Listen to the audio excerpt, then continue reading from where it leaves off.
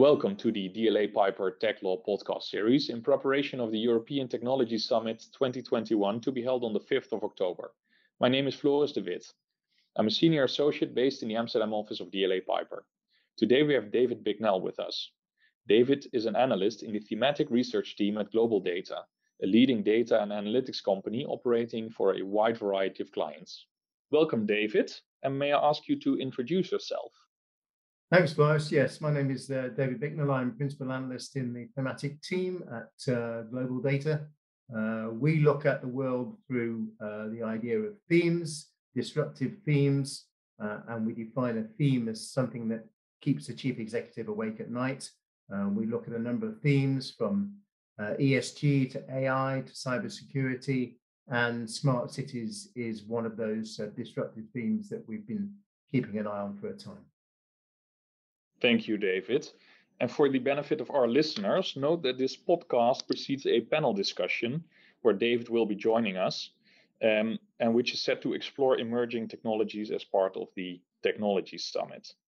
Now we'll move on to the main topic of today, and also referred to by David, smart cities. The world is becoming more complex, uncertain, and fast-moving than ever before, which is why it is crucial to pay attention to future developments and technologies. We are at the beginning of a digital age, which will be, and for a large part already is, incorporated into our daily lives. Since more and more people are moving towards the cities, it's not a matter of if we need to rethink or reshape traditional cities, but more a matter of when. Therefore, it can be said that it is our responsibility to think about ways to shape the cities of tomorrow in order to keep the cities both welcoming and livable. So, David, thanks for joining us. May I first ask to give our listeners a sense of what we're going to talk about? Can you explain what a smart city entails? Smart city is using modern technologies to provide insight and data that enables the city to run more effectively.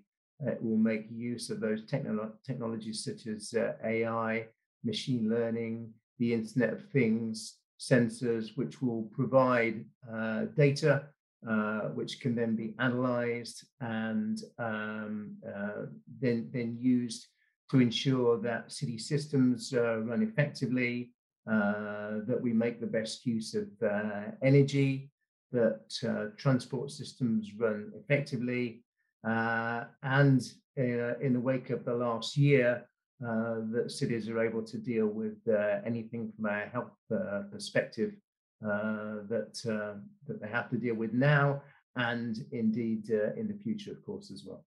Mm-hmm. So the term smart, I think, is relative, right? It can apply to larger infrastructural implementations and also smaller scale innovations. Can you give a few examples of these smart city technologies?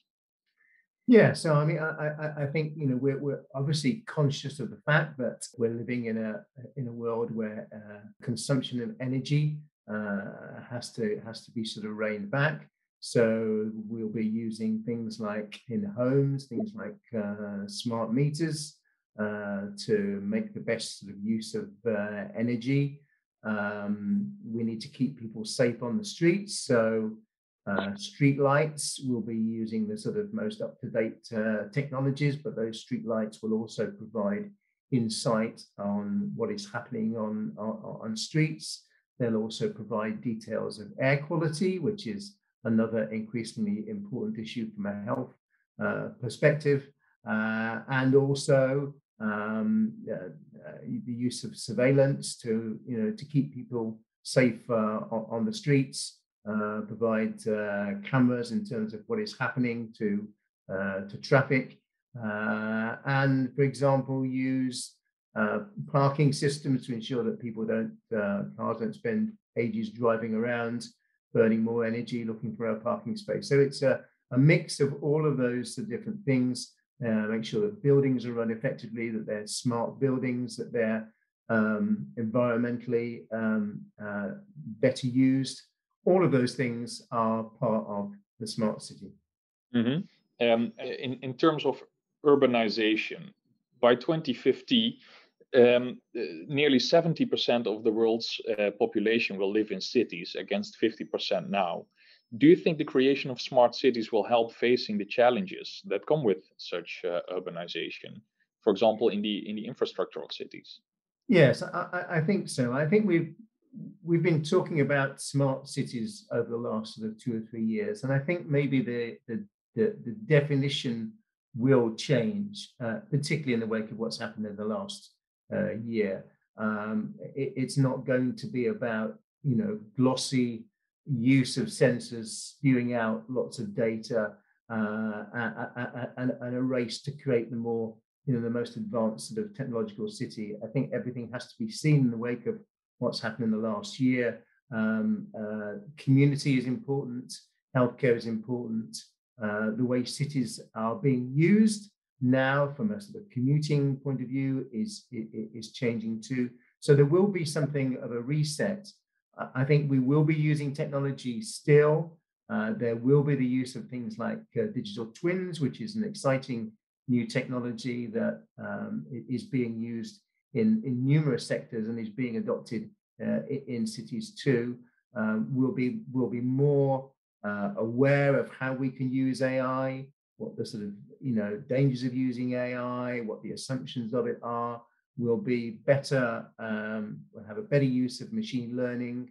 And I think all of those sort of technologies going forwards will mean that we can make cities safer, run more efficiently, be more health aware. And as people move towards into cities and those city populations increase, that the city is able to run more effectively. It's not about cities humming on a number of sensors. It's about the city running effectively and running safely. And I think that the last year has certainly taught us that. Mm-hmm. You mentioned digital twins. This is something I came across in my practice as well, but it may be a concept that's not familiar to some of our listeners. Can you explain what it is and how it's being used?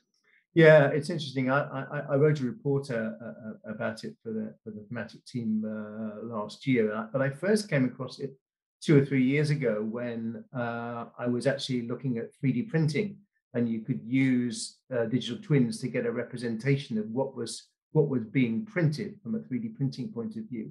And so I've had a lot of interest in it since then. I mean, it's interesting, the use of digital twins goes back way to the Apollo 13 days, when NASA had to get the Apollo 13 crew back and had to start using different simulations of scenarios to work out how that would happen, because they didn't call it digital twins in those days. And there is a great picture of mission control all trying to work out what to do. So Apollo 13 was the forerunner of digital twins. Digital twins really is a sort of a digital representation of a physical thing, which can then be updated and fed with data, which then enables you to simulate future scenarios. So they've been around for a long time, but they really are sort of particularly taking off in an urban situation. And it's not necessarily about one digital twin. It may be that there's multiple digital twins which you have to integrate within the city. But the urban world is certainly a really important use case for digital twins. And all of those scenarios that I mentioned earlier, and particularly the sort of climate change, will make great use of digital twins. It's interesting to see, right, that these existing ideas are now applied in the context of, for example, smart cities and the modern day challenges that come with it around the use of data, around the collection of data, etc. You mentioned earlier the world as it is happening now, and the pandemic and the impacts of the global pandemic. Do you think governments and municipalities and private sector investors across Europe and indeed in the world now having to prioritize the building of more resilient rather than smart cities in order to help their citizens and cities better with stunt, recurring natural or man-made catastrophes in the future? I think so. I think smart cities, if not in name, will become resilient cities, or maybe sustainable cities. I think we've seen that. That's going to have to sort of happen. We'll have to learn the lessons from the last year. Um, Obviously, finances have been hit. They've been hit around the world, hit from a government perspective, from a private company's point of view, and obviously from a city's perspective too. So moving forwards, I think cities will have to sort of cut their cloth accordingly, and the resilience will be financial resilience, it will be healthcare resilience, and I guess everyone, even sort of population, will be thinking from a resilience point of view of sort of bouncing back. I think also, we're getting to the stage where we're beginning to open up, but there are concerns with sort of variants. So I think it's not a question of necessarily pressing the sort of go button and wanting to sort of do more from an innovation point of view. It's a balance between doing that, understanding where we are, and cities emphasizing their resilience. And I think some of the various different schemes that are coming together, that people like organizations like Bloomberg have put together various different competitions, which are emphasizing the need for resilience. Yeah, it's interesting that even with fewer resources and budget shortfalls, that there are still these innovative urban solutions, as indeed reflected in the Bloomberg challenge that you referred to. In that challenge, you see relatively little European cities, isn't it? There was this the AI City Challenge, in which Chinese entrants swept all 5 categories, featuring technologies to improve civic life. Do you think, well, more generically, where do you think Europe stands? And are European and private and public sectors lagging behind? I don't think Europe is lagging from an AI point of view, but it's just doing things slightly differently. It's talked about doing digital innovation hubs. There's an organization that's been set up which is sort of AI for cities, and I think you've got sort of places like Helsinki, Tallinn, I think Rotterdam, those sorts of places are all involved in those particular examples. I mean, it's clear that China and Chinese cities are very strongly using AI. It is a sort of national goal to be a sort of world leader in AI. And I noticed that there was about 6 months ago, an example came about where there was a Chinese city which is almost completely going to run on AI. I think it's called Cloud Valley. So when you've got examples like that happening, and China putting a lot of its eggs into the AI basket, it's perhaps not surprising that there are a lot of AI awards. Those particular AI awards, I think, were all around transportation. But you're right that they are making a big effort in AI, and Europe and other regions will have to make sure that they don't get left behind. Yeah. So staying with the topic of AI, regulatory frameworks around the development and deployment of AI and AI-related technologies globally are still forming and evolving, whether in relation to big data management and security. And in our experience, the regulatory regime that surrounds the collection and use of personal data is relatively well established. But for specific appliances, such as AI, and the analysis and use in that context, new legislation is being developed. Does this amplify the importance of the privacy by design agenda, insofar as this is a useful means for relevant stakeholders to anticipate and prevent privacy evasive events rather than waiting for them to occur? We are seeing a major focus from regulators around the world on ensuring that big tech is reined into a certain extent from a data privacy point of view, and I think there is just a broader understanding that we need to make sort of data privacy work, not just in smart cities, but across the board. For us on the advisory side of the wider ecosystem dedicated to the employment of smart or resilient cities, what do you think our principal focus should be in supporting governments or municipalities or enterprises, entrepreneurs, citizens?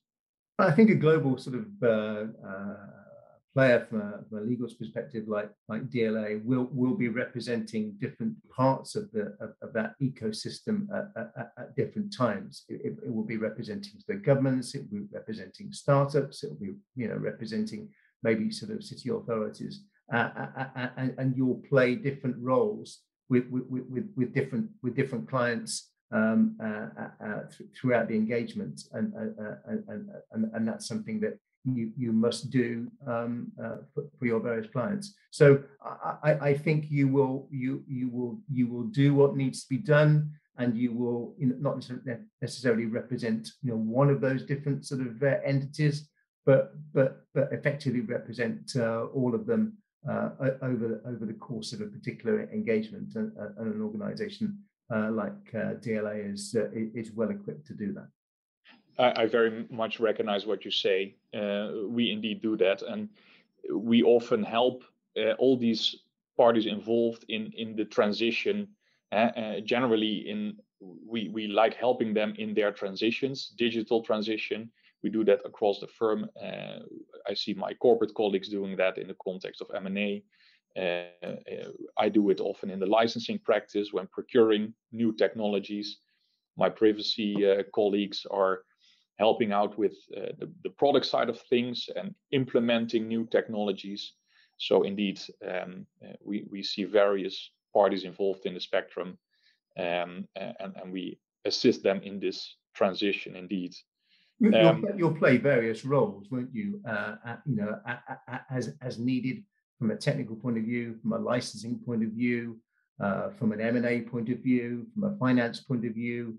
There will be different needs across the smart city, where your sort of services will be needed from a legal point of view, and you'll play the right card accordingly, depending on who the client is, what the situation is, what the need is. Absolutely, there is. Yeah, indeed. And because we help various parties, we often understand the needs of the other parties as well, which can be helpful in reaching a deal, because you understand where the other side is coming from. And of course, the other thing is you'll understand the technology, and you'll understand the role of technology and the role of your clients in providing technology services to enable, in this case, smart cities to work. So your knowledge of technology is obviously invaluable, but obviously applying some legal services around that technology too. Indeed, and I believe you very much need to understand the technology in order to be able to give proper legal advice as well. There are so many areas, and we haven't sort of really talked about security much. We talked about data privacy, but clearly a big issue going forwards for cities is cybersecurity. We've had a number of ransomware attacks. They seem to be growing. The last one that was affected was Tulsa, and there was still fallout from that over the data being put on the dark web. We still don't really have clarity as to whether cities should pay ransoms or not. They say they don't, but even the cost of dealing with ransomware, I think in Baltimore's case, which was about 2 or 3 years ago, was $18 million. No cities can be in a position after what's happened the last year where they have to spend that sort of money on dealing with ransomware. Now, I think a couple of years ago, ransomware obviously wasn't as prevalent as it is now. we're seeing ransomware attacks all over the world, and organizations like Colonial Pipeline, being affected. The hackers know that they can create sort of havoc, and they can make money out of sort of doing this. One of the issues for cities is going to be how much they actually spend on cybersecurity. I think I read a survey that said 44% of the 50 US states spend less than 5% of their IT budget on a security sort of perspective. So, if you're going to keep the city safe from a cybersecurity perspective, you've got to be able to spend the money. But of course, there are lots of different calls on the city's budget, to use that, and particularly, the big cities, the New Yorks, the Bostons in the US, and London will spend a lot of money on cybersecurity. It'll be the smaller and the medium-sized cities that may have greater challenges when it comes to cutting their budget and deciding what they're going to spend money on. So it's a really interesting area. Yeah, David, I very much recognize the picture you paint. We are frequently involved when cybersecurity attacks occur, particularly around having to notify regulatory authorities in that regard.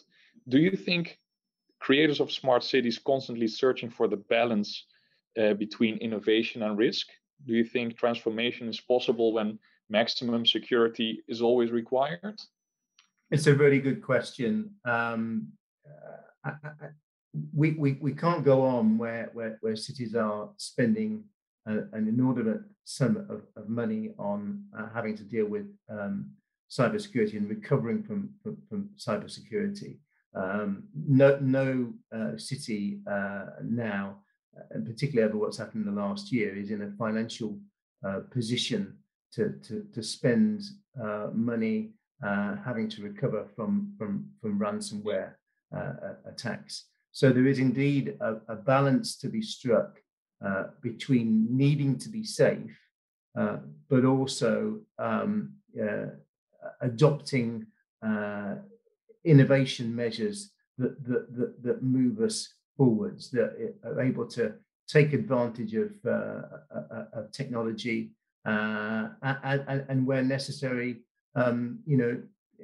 take risks. I think obviously that there has to be sort of balanced risks, and maybe this is where the really smart cities of the future, if you'll pardon the sort of description, will be the ones that get this balance right, that are able to be innovative, but also cautious when it comes to keeping a hold of the money reins, and also keeping their population safe, and keeping them cyber safe too. There's a lot of resources that are spent in having to deal with cybersecurity, and in the wake of what's happened in the last year, we need to use our resources smartly and sensibly, and get the balance right. I almost have this picture of a movie that's been running for the last sort of 2 or 3 years from a smart cities point of view, and now that sort of movie is sort of almost stopped, and it's frozen, and as we rewind that film forwards, as life begins to pick up again, then those frames will be new frames. There'll be new innovation that will take us forwards, creating a new film, and that's what smart cities will be like in the future, getting the balance right between the sort of technology, the issues like data privacy, the finance, the risk, the innovation, and learning the lessons from what's happened previously to ensure that cities can bounce back better, and take advantage of all those different schemes, learn from each other, and create those smart, resilient, sustainable cities of the future. I like the way you describe it. It makes it very visual to me. there has been criticism towards big tech companies that they see the development of smart cities as a money-making project, and that there are concerns that they can become too dominant in the urban technology if they gain an early foothold. Do you foresee any problems with having private companies investing and getting involved in the emerging technologies required for smart cities?